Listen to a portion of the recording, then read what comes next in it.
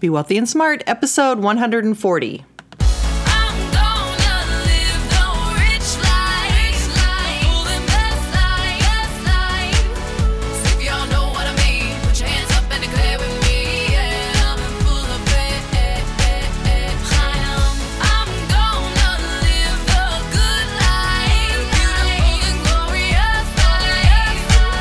Step into a world of wealth and financial freedom without budgets, boredom, or bosses on Be Wealthy and Smart.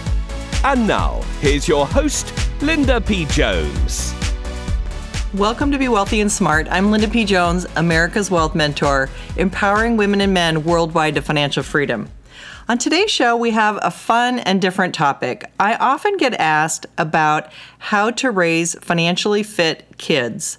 And I thought it would be really fun to interview Shannon McLay from Financially Blonde and get her response to that. This is really fun. If you have kids or grandkids, you've got to listen to this. Here we go. I'm so excited to have Shannon McLay today from Financially Blonde on the show. How are you, Shannon? I'm fantastic, Linda. I'm so excited to be here. I'm excited to have you here. And one of the topics that we're going to talk about today that I get asked about a lot is how to raise a financially fit kid. So I'm really excited to get the tips from you and hear how you're doing it in your own life. Yeah, I'm one of those people, I say all the time, I didn't hear about money from my parents. And I actually recorded a podcast episode a while back with my dad about, it was a Father's Day episode. So it was a year ago now. And I asked him specifically, I'm like, Dad, you never talked to me about money. Why not? And he said, well, I just didn't think you needed to know about it. Like that was the mentality. And I've talked to my mom separately. My parents are divorced. And my mom said, well, I didn't know anything about money. So I felt like I had nothing to share with you. I could tell you everything that not to do. So they had different philosophies of why not to talk to me as a kid about money. But at the end of the day, neither of them talked to me about money. And I had to learn a lot of times the hard way. And now as a parent and financial planner, I have a 10-year-old son and I talk about money every single day of my life with my clients and I talk about it with my kid and I see the difference it makes. And I'm an advocate of it. I feel like financial literacy starts in the home and there's a right way to do it. And so I love talking about it. I agree with you. Financial literacy starts in the home. That's a tweet. That's a tweetable quote. I love that. I love that. So were you an only child? No, this is the funny thing. So, my parents had me and my brother, and I always love this by telling this story because I remember at my college graduation sitting with my, now divorced parents, and I was 22 at the time, and laughing at the fact that by the time they were my age, they were pregnant with their second child, me. They had my brother and then they had me. So my mom, I'm graduating college. I have not a lot of cares in the world. And, my mom had almost 2 kids and my dad was in medical school. And by the time I was 2, they were divorced and I'm not shocked about that reality. But they had me and my brother and then my mom got remarried and had 3 other girls and my dad got remarried and had 2 other girls. So I have 1 brother and 5 sisters and it's just amazing. We had all these kids and none of us had a really strong foundation in financial literacy. Well, the reason I asked is because when your dad said he didn't think you needed to know, I was wondering, is that because you were female and did he treat your brother differently? Did he talk to him about money?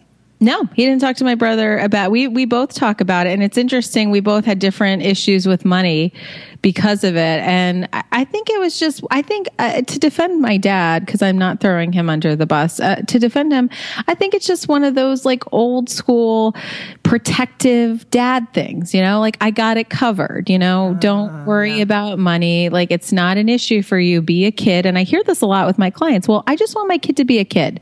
I don't want to have them to worry about money choices. And I appreciate that perspective, but I think you're not depriving your child of a childhood by allowing them, knowledge into the financial workings of a household.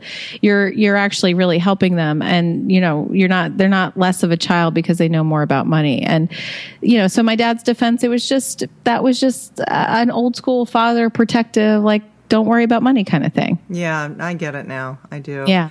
And I agree with you. I think that we can do so much more for our kids by teaching them about money. I can't tell you the number of very wealthy people that I find out they were educated about money, experienced with money at a very young age. Mm-hmm. A lot of them had paper routes. A lot of millionaires that I meet had paper routes, which, I would love to do a study on that and see if there's some scientific correlation between having a paper route and, or being an entrepreneur at a young age and being a millionaire later on in life, because it seems like the earlier they can get experience with money, the better off they are. Well, I think it's funny you say that. I think it's more of like a work ethic kind of thing. And for me, I started working when I was 14, and it was more out of necessity than desire. It was like because we had so many kids running around the place. My mom said, if you want anything, you have to work for it. And I started working at 14, and I'm 38 now, and I haven't stopped working, and I say I'll work as long, and I enjoy work. And I always say I'm never going to have issues with money for any kind of period of time because I'm not afraid of hard work. And I learned that at 14. I think that's kind of the lesson you learn with the paper route, with anything. There is value in working and understanding that the effort you put in has a monetary result. And, it's an ultimate teacher is obviously working. Yeah. And I was the same way, where my parents would say, if you want something, you have to work for it and earn it.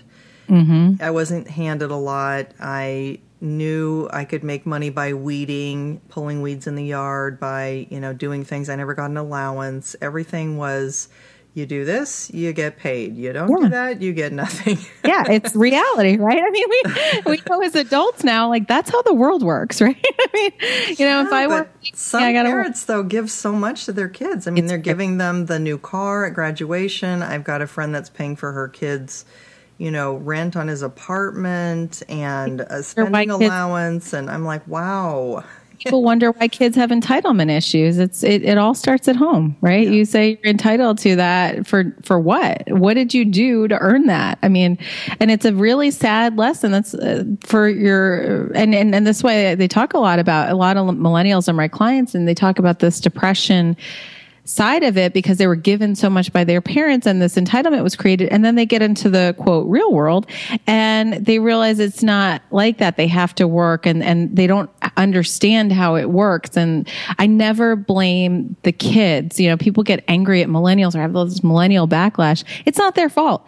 It is not their problem. It was what was taught to them, and that was what they learned. And again, it starts from the home. Mm-hmm. All right. Well, let's talk about the positive things that we can do to raise financially fit kids. So what's your first tip for people?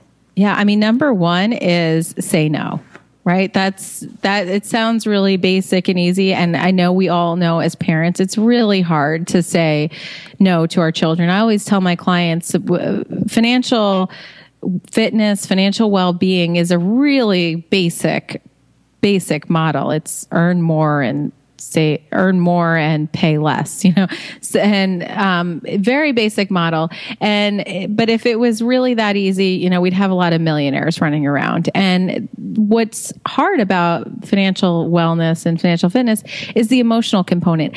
And there's nothing more emotional in our lives than our children. There is nothing more emotional. I mean, I joke with my son. I'm like, if somebody were to hurt him, like we've been in situations where somebody looks at him the wrong way or says something the wrong way. And I consider myself a rational human being, and I'm nonviolent, and I'm all of these things. But if somebody looks at my son the wrong way, I feel like I could kill them with my bare hands. We joke about. I laugh with my son. I'm like, I could literally strangle that person with my bare hands and not think anything of it. That's how emotional children get. And so when you throw emotion in that, it's just so hard to make smart money choices. And intuitively, we want to say yes to our kids all the time, either A, because we want them to have more than we had, or B, we want them to shut up and leave us alone, or, C, it's just the easier approach. But at the end of the day, the best thing you can do for your kid is say no. And say no often and say it all the time. They have to understand that that there is a response that it's not always yes, it's not always affirmative, and it's hard. I mean, my son's 10 now, and I've had plenty of meltdowns when he was 2, 3 in the aisle in Target. I want to get this, and you're like, no, and it's like, and you're like, the worst every mother's nightmare. Yeah, and you're like, great, I've got that kid now. And the problem that happens a lot is that like you'll go through that so much, and then at one point you'll say yes. And I remember reading this one time. It was like you have to say no, and you always have to win, because they might ask 15,000 times, and if you say no 15,000 times, if they ask 15,001 and you say yes, well, now you've just trained them, right? They just have to keep asking enough, and you will say yes. So no is probably the best thing you can ever say to your kid. And I'm speaking from experience. It's not easy. It's easier said than done, but saying no to things and experiences or whatever, that's probably the number one thing you can do with your kids. So growing up in my family, we had something called the jelly bean count, because we had 5 kids, and my mother would literally count the jelly beans in each Easter basket, so we all got the same amount.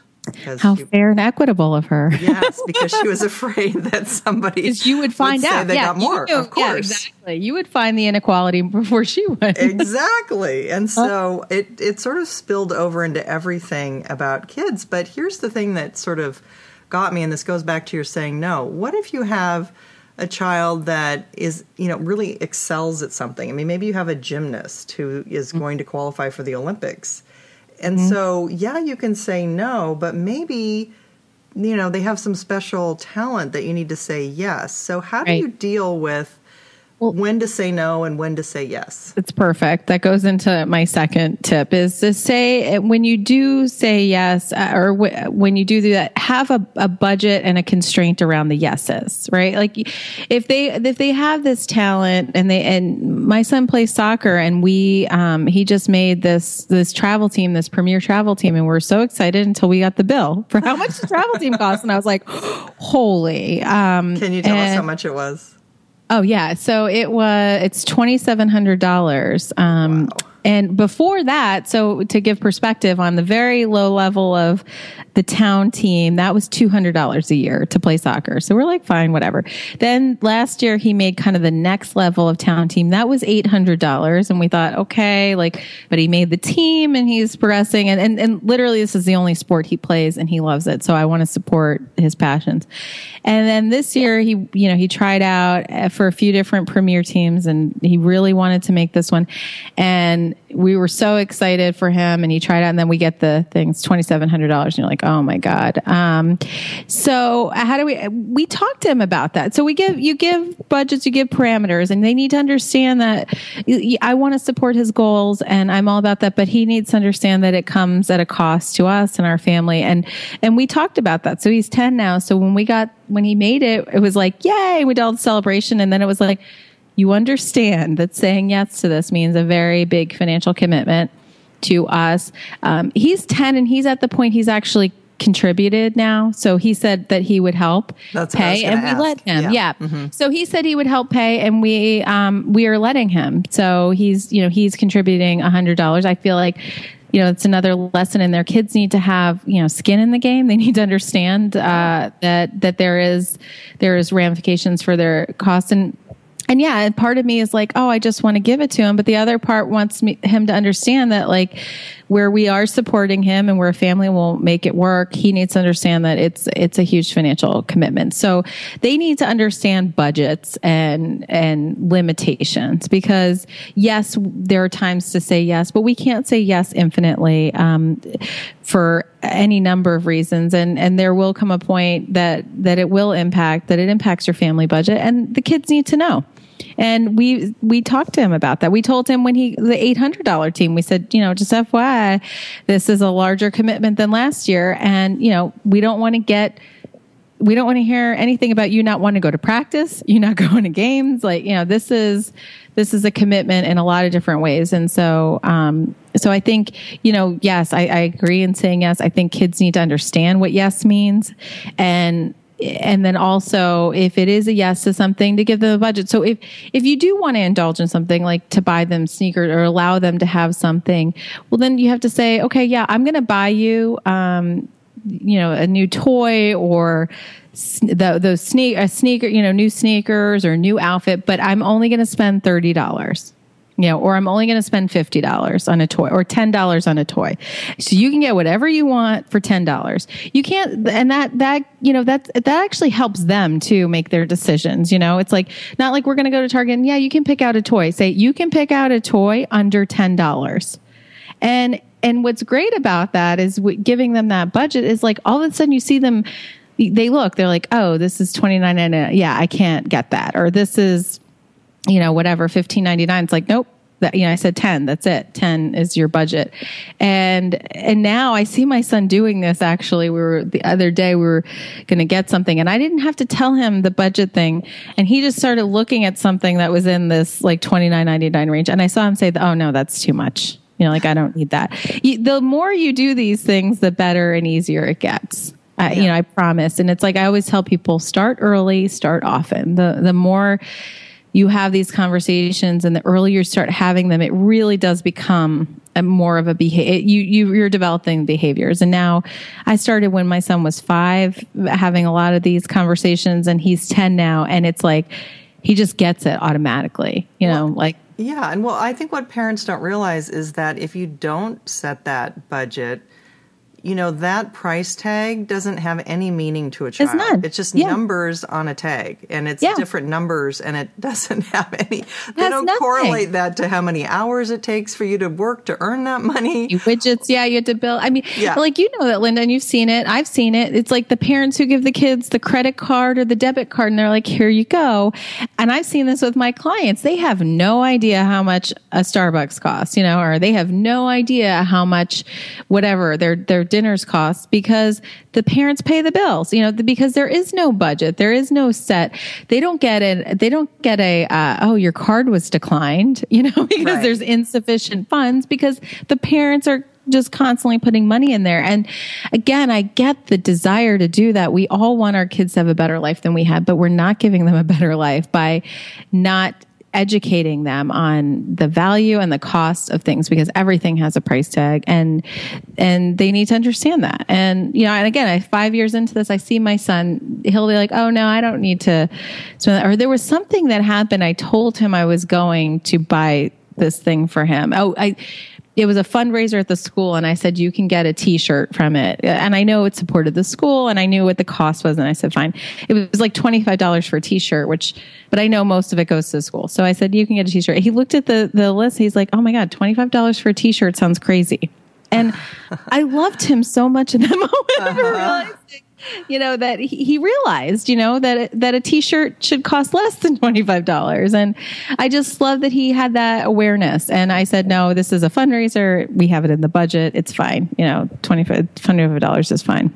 And here's what I think goes wrong with parents is that we have learned the lesson as adults, how much money means to us. And so when we have children, people say, oh, I'm going to be such a good person to not have my child have to worry about that or look at this price or think about those things. But without the child getting that base knowledge that we have, they can't really appreciate the fact that you're giving them something for free because they don't know what it means to earn it. So when we're, as parents, saying, I'm a good guy or gal because I'm giving my kids something for free, we can appreciate it only because we have a sense of what it takes to earn it. But they can't appreciate it because there's no baseline. I know. And when are they going to get that? Who are they going to get it from? Yeah, and that's they got to get it from us. is the parents think they're doing something great, but they're really not because they haven't given the kids the ability to appreciate the way that we do because they don't have that knowledge. Yeah. Yeah, absolutely. And again, I'm not saying any of this is easy, and I'm not saying you won't, regret. You'll just want, I understand the desire to, have your kids not, quote, worry about money or have these kind of issues. And I get that, but you're really depriving them of a very important learning process. And what I say is you're doing it in the home gives them this great, comforting bubble of love to experience it in versus the reality of the real world, when they're 22 graduating college and they can't pay their bills because, they spend too much and they have no idea. Like the bad, big, bad, crazy world. Like that's not where you don't want them to learn this. You want them to learn it while you still have them in this lovely, loving cocoon of your home where you can, give them this experience and this education, before there's so many other challenges when they get out of the cocoon. And I see my nephews have so much fun with money. I mean, It's just so cute to watch them save it and, have a goal that they want to spend the money on and put it all in the bank or put it all in a little glass jar and just be so cute with it, but they can get good with it. I mean, they get pretty sharp.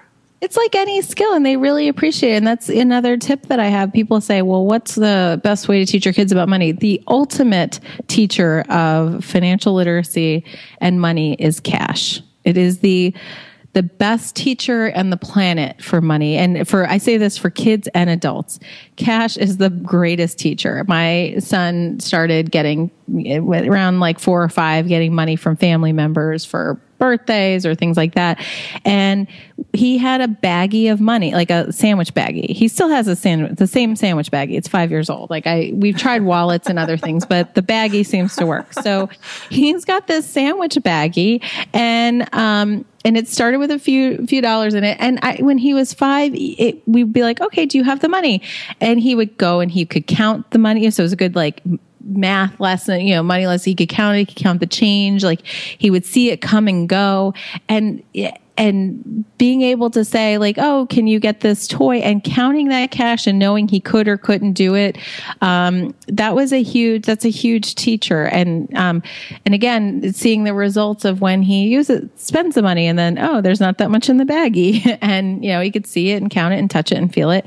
And that's the ultimate teacher. And I think where parents go wrong so frequently is they hand over debit cards and credit cards and say, here you go for, whatever you need kind of thing. And they don't put limitation. And the kids have no idea how much is in the account or how much can I spend. They just swipe and it's a mindless swiping thing. And if you gave your kid $20 a week or whatever, some kind of, cash in hand, and they went and got McDonald's or whatever, and that cost them $5, well, then they know, okay, God, I only have $15 left. I got to make different choices now because I only $15 and I know my parents are not giving me another 20 until Sunday or whatever.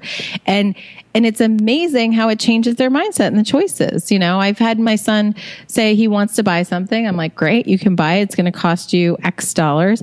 And we go to the baggie. He takes out X dollars, to kind of imagine his life without it. And then he figures out how much he has left. And I said, how do you feel about that? Do you still feel good about spending the whatever, let's just say $50. Do you still feel good about that now that you see you only have $100 left? Or do you want to just keep the 50 and wait until there's something that will feel better? And again, there's so many lessons around the cash, and it's to me, it's the number one teacher for financial literacy. Other than parents, it's cash. So make them use cash is number 3. Yeah. Okay. Yeah. How about tip number 4? This is the hardest one. You got to let them have failures. And I know as a parent, it's so hard watching your kids fail. It's we can all handle our own failures. And I am a type A overachiever. I don't like to fail, period. But I really have a difficult time watching my son. But they need to have that. They need to experience. And I always say in this cocoon, this home, the world we're giving them to help them teach them about money, we have to make it as real life as possible. So going to the baggie, my son had saved all this money, and around 5, he was on a real big Lego kick, and he wanted to buy all these Lego things. And every time we went somewhere, he's like, I want to buy this. I'm like, okay, great. Use your money. So, he did. He bought all these Lego sets. And finally, the last Lego set, I said, well, you're not going to have any money after this. It's going to be everything. And he's like, that's okay. That's what I want. I said, okay, great. And so he did it. There was literally change left in the baggie. And a month or so later, he wanted to buy something. I said, well, remember, you don't have anything in your baggie anymore. And he was like, what? How did that happen? And had no idea how it happened, even though, he knew how it happened. he had the biggest meltdown. He was so sad, tears, like all this stuff. And at that moment, I really wanted to comfort him and tell him, oh, you can have, I'll pay you or whatever. But I didn't. I let him have the failure and have the breakdown and have that emotional drama of like realizing he had nothing left. And from that point on, he changed his ways. Like he started making different decisions. It was like he didn't have to buy everything. He realized that he had to make choices. And now he's, like I said, he's 10 and he has 2 different investment accounts. We just started the investing process this year. And awesome. That's great. And that's a whole other thing. And like the lessons, the financial lessons grow as the kids grow, and their money grows. But he's at the point he has, I think, over $2,000 now. I think he's approaching $2,500 at 10 years old. At 10 years old. Wow, that's fantastic. And he was 5 years ago, he was at zero. He's at rock bottom.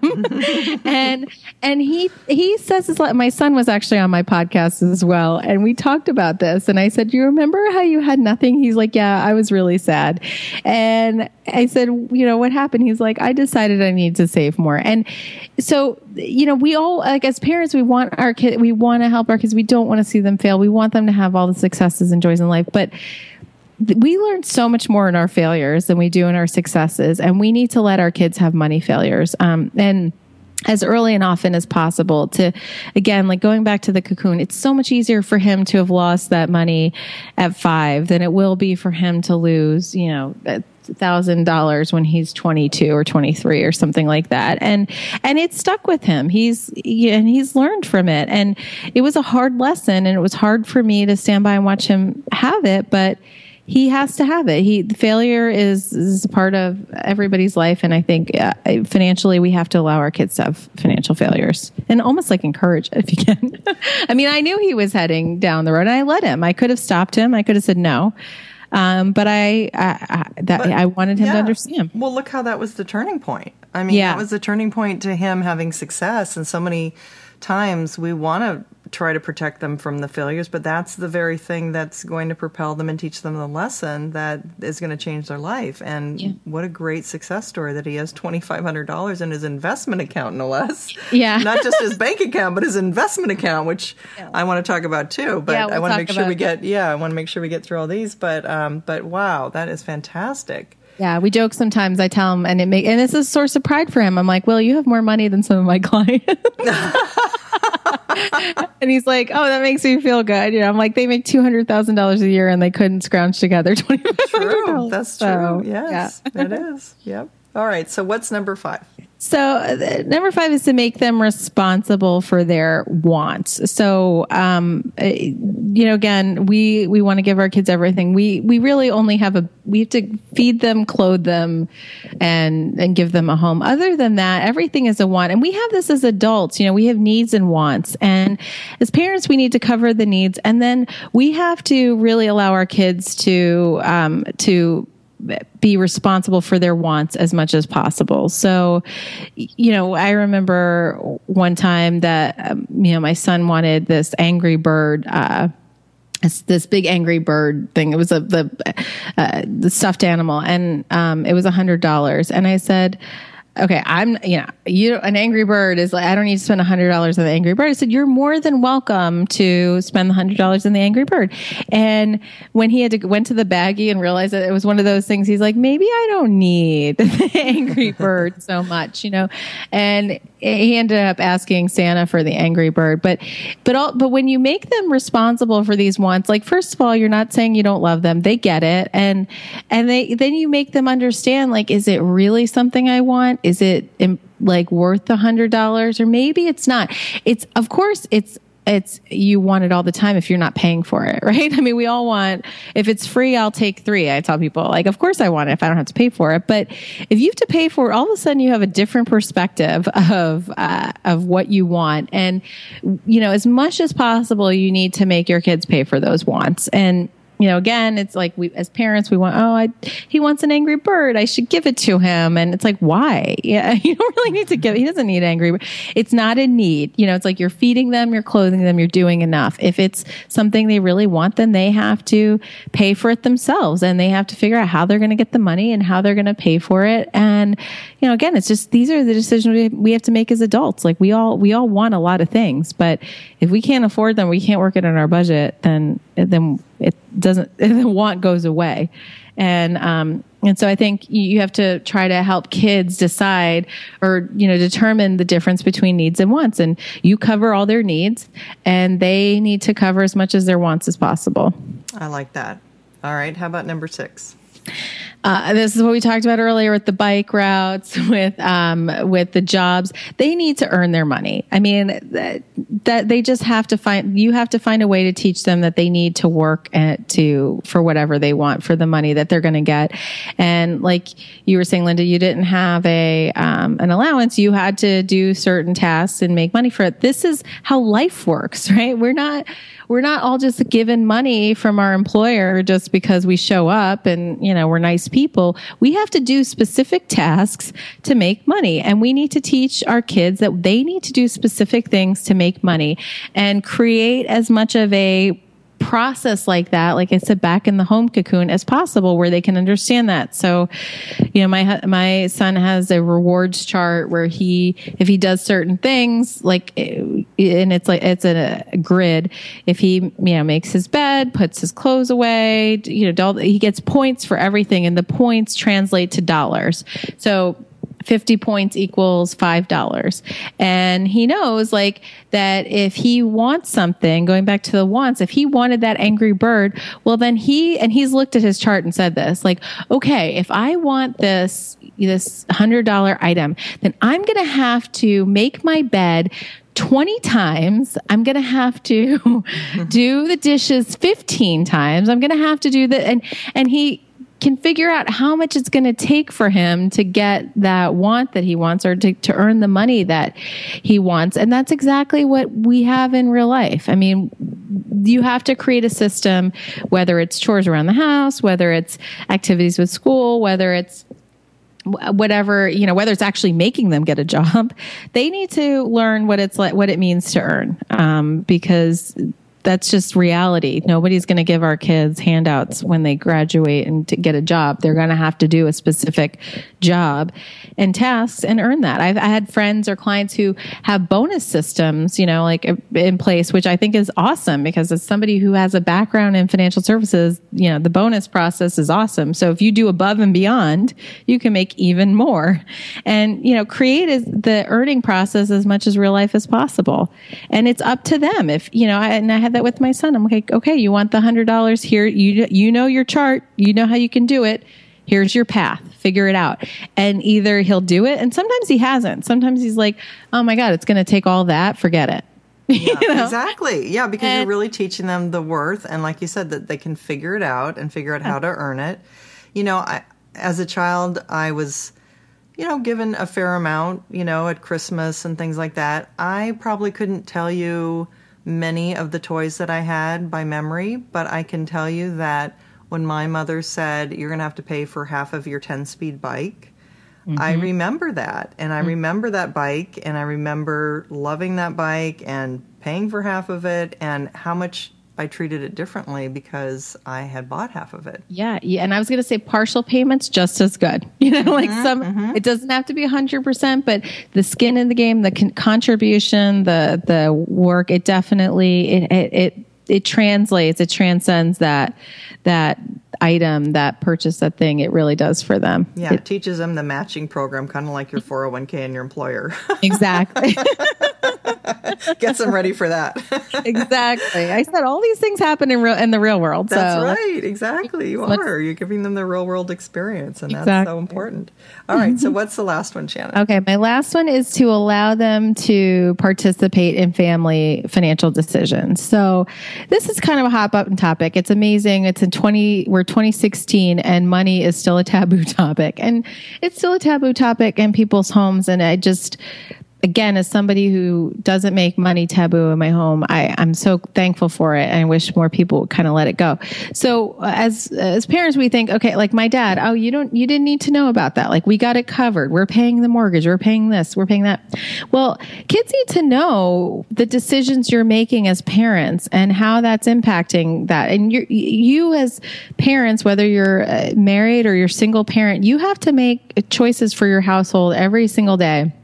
Whether or not you buy a certain brand of food or, what temperature you keep your air on, because that'll impact the utilities, or how much you pay for rent or your mortgage. You're making all these decisions. And as much as you possibly can, you should include your child in that. And again, just like with the other lessons, they will grow. The involvement will grow as the child grows. So you just have to think about when it's appropriate for them. I've got friends who, as for their kids who are in high school, they literally have them participate in the family budget, conversation, because they know their kids are going to be doing a budget, and they lay it all out, and the kids see it, okay, we pay this much for this and this much for that. And it's completely full disclosure. For me, with my son, we had, we were looking at this in my town. There's this gym that everyone belongs to, and everybody was going to. I live in a part of New York where it's like I think people waste their money in this gym. But so everybody goes there. All of his friends go there, or it seems like that. And we were going to this other gym, and we got this free session to check it out. So we all go to check it out, and then we sit down with the person. We let our son sit down, and she tells us all the cost. And so we're paying $100 a month for the one gym, and this was going to cost us $300. And so afterward, we went home and we sat at the table. And we said, sit with us. We're going to think about this.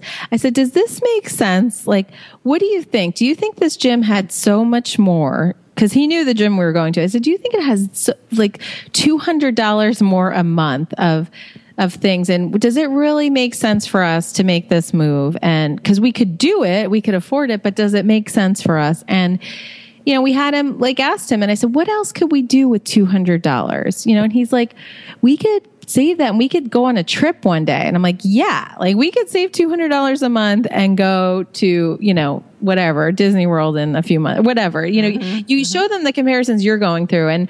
And it was funny at the end of it. He's like, oh my God, why would we waste our money on that gym? And I'm like, I know, that's what the conclusion I'm getting to.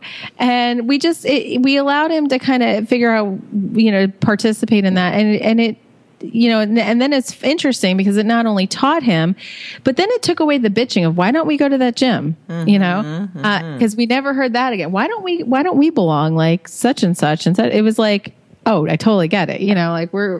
We just have different choices, we're making in our. Yeah, we've thought that through and seen that it doesn't make sense for us. Yeah. I love that. Another variation on that is allowing your children to help with your giving at the end of the year. So with your charitable giving. And this is something that families involve their kids and help them decide who's going to receive money from them and that kind of thing. So that's that's the other. Yeah, that's the other thing we do, make our child give at the end of the year. We go to church and I said, how much are you putting in particular to the collection plate? Because, and it's funny, the first time we said this, as his baggie grew back after he recovered from the zero, I said, how much are you going to give? And at first it was like, what? Whoa. And I was like, well, you have a lot and you're given a lot. And to those who much is given, much is expected. And I said, you have to give back. And so, he said, it was kind of a fight the first time. And the last few years, it's like he's increased it himself, and actually, for my husband's birthday recently, my son was like, he heard about this thing about giving, it's called heifer.org, I believe, where you could give gifts of animals to communities, chickens or yes, I've heard of that. Yeah, and he heard about this at school, and he said, I want to get daddy a goat. And because you could give a goat to a family, and they could use it for the milk and for the meat, all this stuff. And I said, okay. And he And it's funny. So he and my mom was saying too, like, oh yeah, I want to contribute too, because it was $120. And my son's never paid that much for his dad's birthday gift. I usually supplement most of it. But we went home. He said, I'm going to do the goat. My mom said, I'll share it with you. He went to his baggie. He took out $60 and happily gave $60, and he was so excited he got his dad a goat for his birthday. And and any way you can. So it was really in his dad's name, right? And it went to somebody else in a foreign country. It went to a family in another country. Yeah. We don't have a goat in our backyard. Right. Just to clarify. It's somewhere overseas with a family who needs a goat. But it was just, I think the whole every financial lesson you teach your kids really only means anything if they understand the bigger, greaterness of life. So yeah, definitely giving back is a huge part of that. I love that. Oh, he sounds like just a great young man. So how did you get him to love it? How did you get him to investing? Yeah. Going back to, I love it, Linda. You're like, we're not going to forget the investing. Of course not. So as his baggie built up, and people say, oh, he doesn't have it in a bank account. Fine, judge me, whatever. But he earns zero in the bank account anyway. The baggie works for us. So his baggie was growing though. And I said, well, you're getting to the point where you're earning zero on your baggie. And what are we going to do? And so we started talking about investing, and he was 9 when we started. He was sort of getting it. And I said, we're getting the concept. I said, well, if we take, and we took the cash out. I said, if we take this $10 and we buy a stock in 10 years, and he had a $100 bill. I said, in 10 years, it'll be this. It's $100 bill. And I said, okay, for anybody who's listening to this, like, for full disclosure, none of these numbers, like, I didn't run the numbers. This was for pure, like, example only. And I don't have a specific stock that I recommended to him, but it was just for example. I said, so showing him the $10 becoming the $100. And I said, that's what investing will do for your money that's in the bag. And so he got it like that. Like, he was like, oh, wow. Yeah, I definitely want the 100 over the 10. And I said, and you don't have to do anything. You just let it work for you, and you let that company, work for you. And so then he liked that. We agreed a portion of his money. And I said, we don't take it all. Like, you'll have your spending money, but we'll take a portion of it. And then I had him pick what stocks he likes, and he needed some guidance on this. And I think, and individual stocks really help kids learn too, because they get it. So he picked Nike because he's into soccer and he likes their soccer cleats. And he picked Dunkin Donuts because he goes there frequently. And he picked those two to start with. And, I said, okay, well, so we started with Nike and Dunkin Donuts, and and then he had some extra money that went into an ETF he doesn't really know about. We got a little more diversification. So now he's seen that it's gone up. I'm like, Will, that $500 is now, $520 or whatever. And I said, Will, you just, the dividends, like Dunkin Donuts pays a dividend. And I said, you just got an extra, you got, X cents this month from Dunkin Donuts. And now he'll go to Dunkin Donuts. I'm like, Will, you're a part of this. And he actually, after the holidays, he built up again. And I said, what else do you want to buy? And we had just seen the Star Wars movie. And I said, well, Disney owns Star Wars. And we were talking about how there would be other movies in the future. They're going to do a few more after this one. And he's like, oh, I bet Disney would be a great investment then, because this movie was great and they're going to do a few more movies. And I said, yes, I agree. And so he bought some Disney shares. And then we went to Disney World just recently, a few months after he bought the Disney stock. And I said to him, we were at the standing in line. I said, Will, you own this much of this park. It was like a very small square. And he's like, yeah, I do. I have and he's getting that. He's getting the idea of being an equity owner. And I'm like, you have this much of Disney. You can say, I own this little itty bitty square of Disney, of this park. And he had this pride in it. He was really excited about it. And now, I told him, I said, don't look at your account every day. We're not going to look at it. And we review it. We just tell him what it is, every few months or so, every 6 months. I'm like, okay, it's this now. And he's like, really? I told him when the market went down at the beginning of the year, I'm like, okay, like it went down. And I said, but you still own the same exact shares. You still own the same amount of the company. It's just a bad time in the market right now. And it's just like, what I'm seeing with the investing thing too is like, it is, again, just like cash is a great teacher. Actually, and I always say this to my clients, the best way to understand investing is to actually do it. Mm-hmm. And he's getting that now. And at 10, he got the concept that he owns a small part of, Walt Disney, the Disney World park. I mean, and he gets that he owns a very small part. Like he doesn't have that much, but he's a part of it, and he's a part of like the larger process. And it makes him proud to do that. He's like, whenever, like we went to Dunkin Donuts one time and he's like, I'm supporting my investment. I said, yes, you are supporting your investment.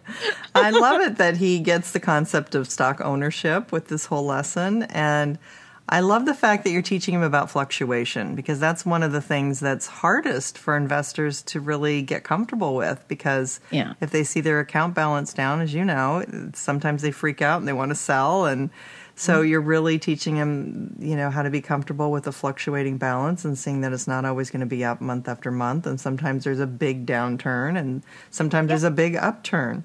Yeah, but he still likes Nike. He still goes to Dunkin Donuts. He still went to Disney World. He's still going to go see the next Star Wars movie. So, and we talk about that. This is a long-term move for him. And the money he knows that's invested is not money he's going to touch. So everything that's in the baggie is his, short-term bucket.